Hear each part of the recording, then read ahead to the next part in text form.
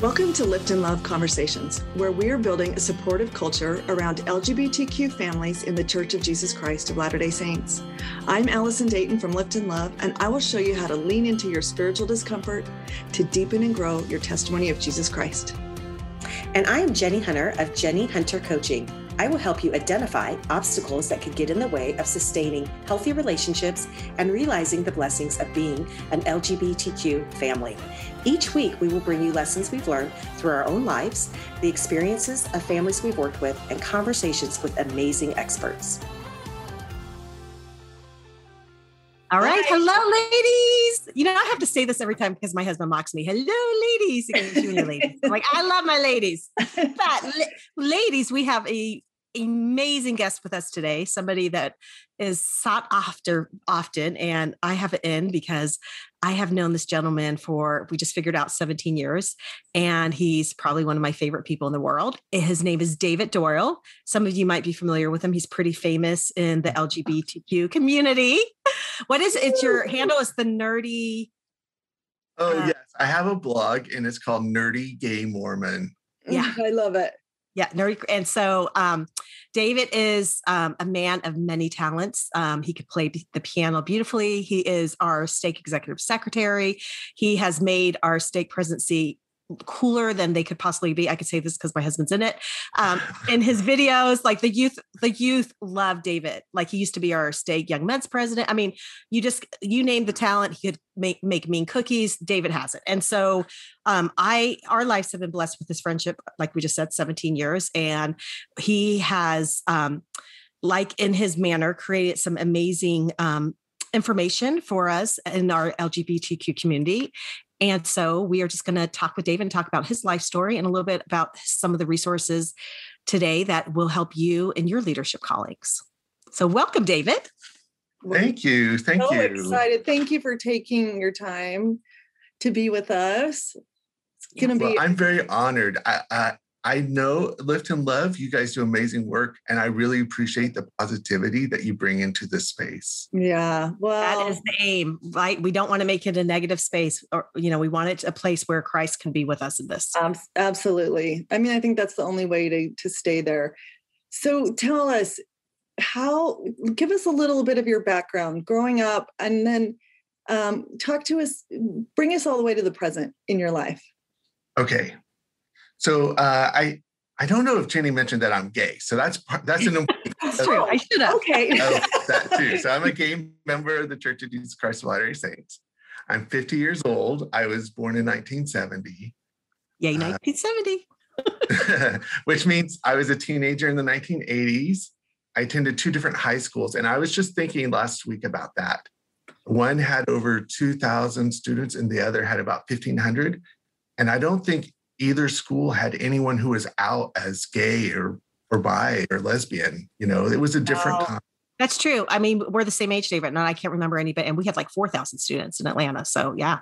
Yeah. So if today someone told me they would go to a high school with 2,000 students, I would assume at least 100 to 150 would be out here. For sure. Yeah.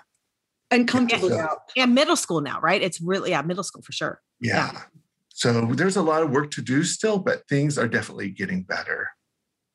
Yeah, for sure. For sure. So how was that for you growing up gay? I don't know if straight people understand what it's like to figure out that you're different than what you thought you were growing up. Because I was raised the same as everybody else. And my path was that I was going to grow up and marry a woman, like all the milestones. You get a crush on a girl and you'll hold her hand. And when you're 14, you get to dance with, like my whole life is planned out on the same thing as everybody else. And I thought I was that way. And when you figure out that, oh, maybe I like guys too. And then I don't think I ever actually like girls that way. Mm-hmm. It's not just figuring that out, but it changes your whole perception of yourself because you grew up with a certain identity that isn't true. And so you sort of have to it shakes the whole foundations of who you are. Oh, I'm sure. Yeah. How old were you when you realized, oh, this doesn't work for me?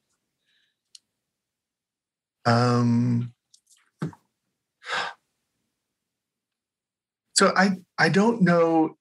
I don't know enough about girls to know if they have the same thing, but boys, they are when their sex drive kicks in, they start producing, and so there needs to be a discharge if they're not. So often at night they will have nocturnal erotic dreams, and so the people in my dreams were always male, and that worried me. I mean, I felt like I was broken because no one ever. I don't know. I didn't know anyone who was gay. I didn't know any kind of story to go with this. All I knew is everything I've been taught about what will make a happy life is suddenly off the table to me, and I don't know what my future is. I don't think I can tell anyone. So I'm just alone trying. Yes, I was thinking how lonely and painful that time must have been. Oh, absolutely. And I'm not sure I've ever heard anybody tell me that they had dreams about men. Yeah, but that makes completely sense, right? It makes great sense, and it's so it's unbidden, right? Like your dreams are just going to do what they're we don't get to decide. That's really fascinating. Right. Yeah. Yeah, that's really interesting. Cool. But you went on and served a mission and did all the things. So how did you power through that? Yeah. So I graduated from high school in '89, and my bishop called me in to talk about beginning the paperwork for to go on a mission. The bishop did, and he could tell I was not enthusiastic, and told me to go home and pray about the Book of Mormon and Joseph Smith, and if the church is true. And I went home and prayed, but not about those things. I asked, Heavenly Father, do you love me? All of me? Do you love who I am and what I am? And that's as far as I got into prayer. And I just felt love and warmth completely enveloped me, and goosebumps going up and down my body. And I heard a voice say, you are not broken. Oh, that's so beautiful. And that really sustained me for a long time. But, now that I'm older, I think how sad that somebody grew up in this church, went to primary and youth programs and didn't know. Yeah. That was questioning. So much negativity said about gay people. Yeah. So much damage that you've had to undo from all those years.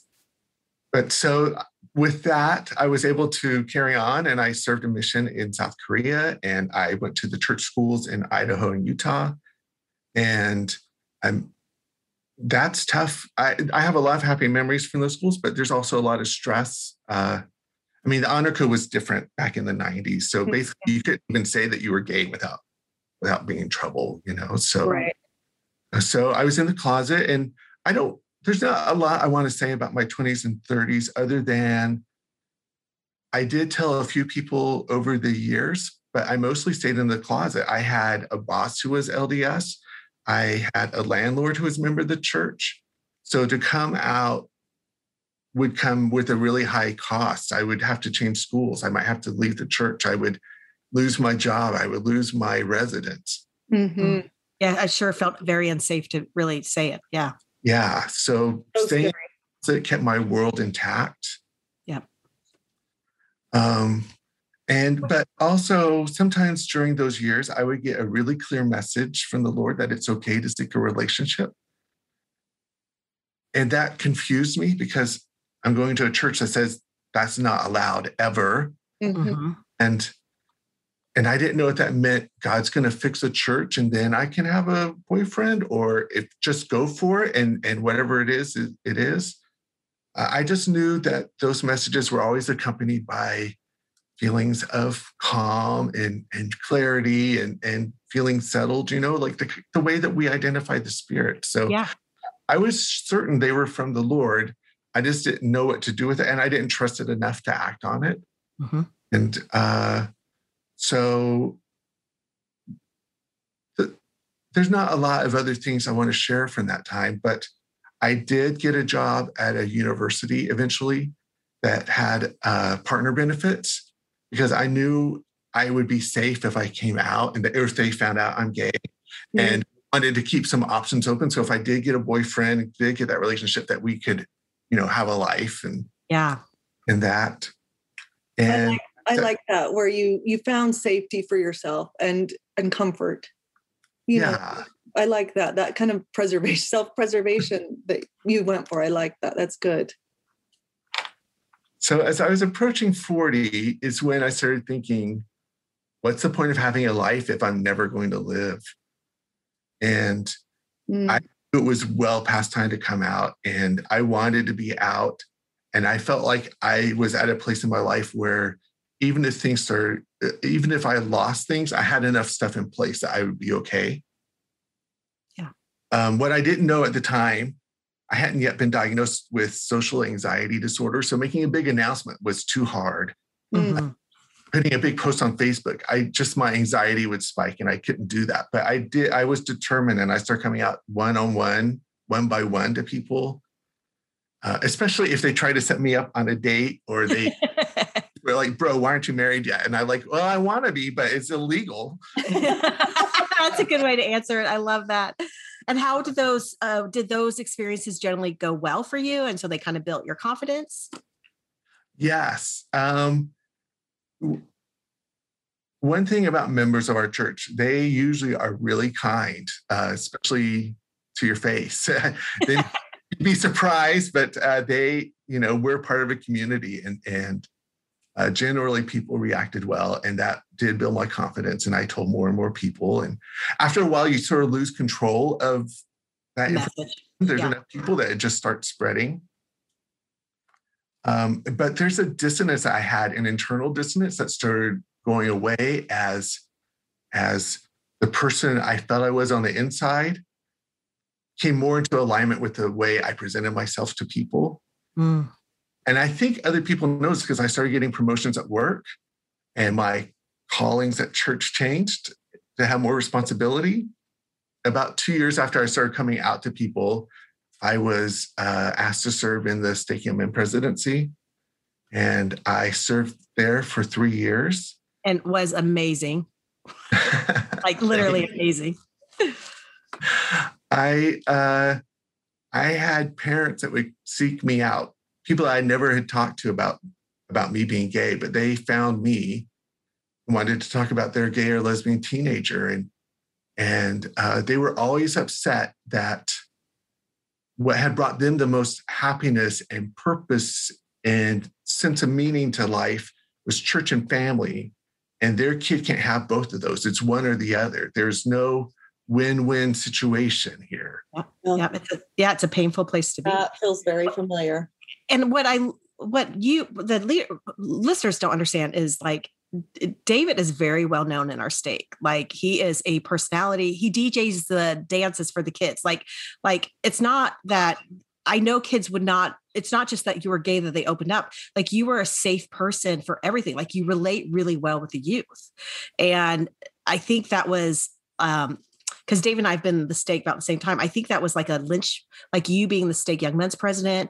Like I felt like that was kind of a watershed place for our stake, where not that we're the best LGBTQ stake, but I think you made it a safer place for all of our members in our stake because of your willingness to like just tell your story. That's what I was thinking. Even just the fact that that a gay man is in a position of authority like that, it just radiates safeness, right? Yeah. And respect. Yeah. Like that the stake president has respect for his LGBTQ individuals and sees them exactly for who they are. Well, and I think David was put in there to teach us. Yes. I don't think the stake president knew at that time, but I think others in the leadership knew. Yeah. Yeah. Yeah, but the Lord knew. And the Lord knew too. Prompted the stake president. Yeah. I had teens who came out to me, and those were really sacred moments. Mm. So let me tell you, 2015 was a wild year for me. I was the Stake Young Men president, but gay marriage became legal in Florida thanks to the Supreme Court ruling. The First Presidency put out a letter to be read in all the wards. There was a new policy put in the handbook that basically kicked out gay couples and their kids. And I'd been at wards where the letter was read and heard people saying all kinds of hurtful things about gay people. And I saw their online comments, and I felt like I was making a difference in my calling at church, but I didn't want to go back to church with people who thought so horribly about someone like me. Yeah. And I was really angry at God, and I was yelling at him and saying, why did you let me stay in the church, this church, which obviously doesn't want me? And I have now seen a level of a depth of fear and intolerance and in members that I hadn't noted, that I hadn't seen before. And I don't think queer people fit here. And how can this be your church if not all your children are welcome here? And so as I was yelling at the ceiling, I got an answer, and a voice said, that same spirit voice said, it's fine to leave this church. But if you're willing to stay, there's a special work for you to do.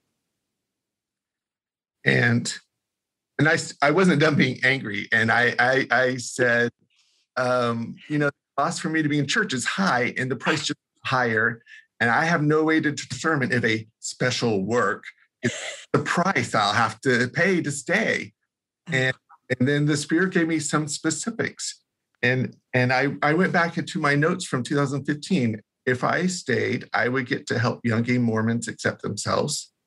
I would speak to leaders and help them better understand.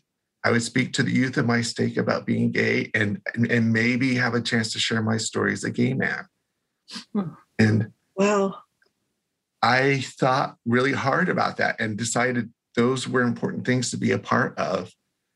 And I decided to stay. And 2 or 3 weeks later, the stake president pulled me in and said the Spirit had been really working on him hard. And it was clear to him I needed to be the stake executive secretary. And I think he knows I wasn't really thrilled about that. I thought me and God had to deal. But it's after a couple of months, I saw in order for this other special work to happen, I needed to be in this position. Wow. And so, so David went from stake young men's president to stake executive secretary. Yes, I can see how that would have been a hard working with the kids to working with all scheduling appointments. Because when you were telling the story, there's a couple of things that came to me. One, God could take your anger. He can handle it. He can handle it. And if you want to be mad at God, go ahead. And he could, and he understood it, right? He goes, yeah, I get it. This is hard. Yeah. And Jenny and I talk about this a lot. Like the Lord says, like, ask or yell, which I've been known to do. And I've been known to boss the Lord around a few times. Like, I can't do this without, And you know what? He can handle it. And he knows our disposition, and he knows the pressures that you are under, and that Jenny, or, that each of us as parents and children and all of that. Yeah. I love that. Like, your answer came because you were angry, and you were angry enough to say to the Lord, you weren't saying it. I was honest. You were honest, and you went to your Father who you knew could help you with this. Right. Because usually those moments we don't even want to pray. So for the fact that you were praying and talking to the Lord shows your humbleness and your willingness to him to continue to be part of your story, because it was a very painful moment for you. So, and you deserve the anger. I mean, and he knew that. Yeah. And he gave you choices, which I love too. Mm-hmm. Yeah. That was beautiful. And I love that he never, he was always there. Your answers were just both like, you're perfect the way you want to be, whatever you do is good. Yes. I love that. Okay. Thank you. 5.5 years since then. Wow. The stake executive secretary. I've been very fortunate that the stake youth have continued to invite me to be part of youth conferences and DJ their dances and be involved in their activities. So it's really amazing that for almost 9 years, there's been a single gay man that's in a leadership position that the youth of my stake know and see. It's really unusual. Very. So it makes such a difference in our state, because I live in our state. I know, just the fact that, and I remember President Howe saying this one time, who was the state president before, where he's like, people would come up to him and say, "Do you know your executive secretary is gay?" And he'd be like, "Uh-huh." And then there's just like this pause. And I was like, every time that happened, what a great opportunity that somebody else learned, somebody's heart was changed, right? Like that you were there, you're there for a purpose. Like the Lord's like, if you're going to stay, I'm going to which I think is a good message for all of us. If you can find the way to stay, even though it might not feel safe or be painful, the Lord will use you for good. Like you will change lives. And that's what's happened in your story, David, right? Like you wanted to leave and he gave you the choice. And, from that time, it was, you said 5.5 years, like, has it got easier for you? There still has been a price to pay, though. Definitely. But, so I told you what the list of 4 things were. So let me tell you quickly. I spoke at a Stake Youth Fireside about being a gay member and shared a message for LGBT youth. Wow. I've gotten a couple opportunities to share my story, including today on Lift and Love. I thought I would get to speak to ward and stake youth leaders and bishops about, because one of the things was I talked to leaders and helped them better understand, but because I'm with the stake presidency, when general authorities come to visit, they bump into this gay man and they have to interact with me.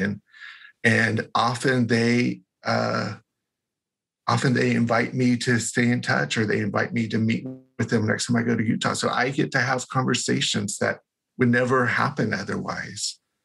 And I started a blog on Tumblr, which we mentioned earlier. And I write about I was thinking how there's not really a real representative example of what it's like to be a gay member of the church. And not that I'm representative of everybody, but I thought if I could be one story that's out there. And so I write about my experiences, and I write about those conversations I have with 70s and apostles. And I write about about being suicidal and going to therapy. And I shared the eulogy that I had written. And I share the queer positive messages I find in the scriptures and the love our heavenly parents have. And I want people, I'm writing it for myself, but I also am hoping other LGBTQ Latter-day Saints find it, and it helps push back against the negative messages that they've heard, and helps build resilience in them, and helps them understand that they are loved and treasured by their heavenly parents. And one of my blog posts went viral, and as a result, thousands and thousands of people have messaged me. Mostly queer youth and 20-somethings. But it's also been bishops and stake presidents and members of the High Council. And they they usually ask 1 or 2 questions. I'll tell you what those are. But it's because of that I came up with the list that we're going to talk about today. And I think I was there one time, I hope you don't mind me sharing the story, where we had a visiting general authority and we were at dinner, and David, what I want to say here is you don't hide that you're gay. You live your life as a gay man who is LDS.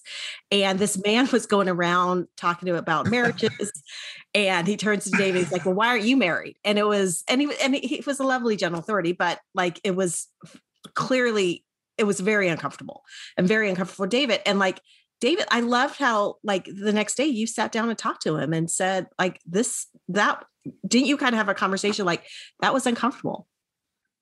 Yes. The next day he and I, he realized that things hadn't gone well. I wonder if the stake president mentioned something to him. He was overly friendly at first. And I was like, okay, fine, I'll take it. And let's talk. And by the time stake conference was over, he said, "Let's drop titles. You're David. I'm Claudio. We're friends. Come see me in Salt Lake. I've been there a couple of times, and he always takes me out to eat. If it weren't for the pandemic, I was supposed to meet him at his home and with his wife, and we were it's more than just let's sit down and have a formal conversation in the church office building. We've become friends because of I love it. And that's what I think I wish the listeners would know. I wish they knew David on a personal level, like I get the opportunity, because David is such an amazing personality that because the Lord has put him in this place and he has true to himself and living his truth, it changes hearts. And it's just like all of his gifts are part of him being gay, and now he's like, it's almost like a butterfly to me, David. Like you lived small until you came out. And now you're like, no, all of this is beautiful about me. And you're living into that truth, and people can't help but be attracted to that, want to be with that. And plus you have such a strong testimony and relationship with Christ. I mean, it's clear in the story of your inspiration and your relationship that you've nurtured that this entire journey for you. And this is where you are now today, where you have the strong relationship, hearing him, even though it's not like everything was made easy for you. It's still a struggle to stay. Yeah. But you still choose it. Yeah. Well, and David, I wanted to say, when you were talking about the fulfillment of your 4 points, right? So one of the things that I've really been praying for is for guidance for presidents and youth leaders for their kids. And we expect a lot out of our youth and bishops, their youth leaders and bishops, but they don't know. A lot of them don't know what to do when they have LGBTQ kids in their wards and stakes. Mm-hmm. And so one of the things that I'd really been looking for was resources for them. And praying for, like even. And I've tried a couple of different avenues that haven't worked out. And I've been doing this for months. And then you sent this list of 10 things that we can put out on Lift and Love. And the many, many people there will be able to take it into their wards and their stakes. And I mean, it's like, it feels really special that this is a really beautiful list, and it's easy. We're going to go through these things, but it's really comprehensive, and it's easy for bishops and youth leaders to take these things, to learn from them, and to do these things in their wards. And it's your work and your pain that put the list together, and it will go out to many. Great. Many, many, many wards and help many people. So we will have this on the Lift and Love website under resources. And let's go through it. And Jenny, you'll have it on Jenny Hunter Coaching. Yeah. And on my Instagram too. Yep. So, and we'll have it on Instagram, and I'll have it there often, so you'll be able to see it. And I think the listeners should realize, like, this was not crafted overnight, like because of all of David's experience. How many years have you crafted and made this list? So I had the viral blog post in April 2017. And what was the blog post that went viral, so our listeners can find it? Link it. Yeah. So I'll send you a link to it, but it was basically just me retelling the story of the first 70 that I met in this calling, and telling him I'm gay and the kindness and love that he showed to me. And it's just a very simple story, but it touched a lot of people to read that. I love it. Great. We'll link that too. Yep. To the blog post. Okay. And so I got messages, and in June of that year is when I put the first version of this together and posted it. So I've been tweaking it since then, but it's been out there in some form for 5 years. Awesome. I love it. I'm so glad you were inspired to put this together, because this is really what we need. I mean, this is something that you learn by experience, how to nurture and care for our LGBTQ people in our wards and stakes and families. Like, it's kind of a learn as you go process right now. Yeah. The list coming from you, David, is way more impactful than if Allison and I put together, because you've lived this, right? Yeah.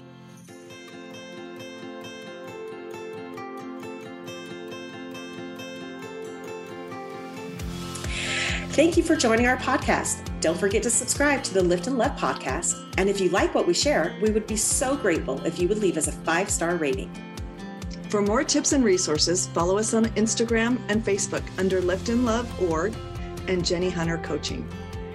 You can also go to liftinlove.org for loads of information and entry into our free support groups. If you're interested in personal coaching, sign up at jennyhuntercoaching.com. The first appointment is free. But most importantly, remember, you are not alone in this journey. We are building a community of thriving and faithful LGBTQ families who are here to lift and love you.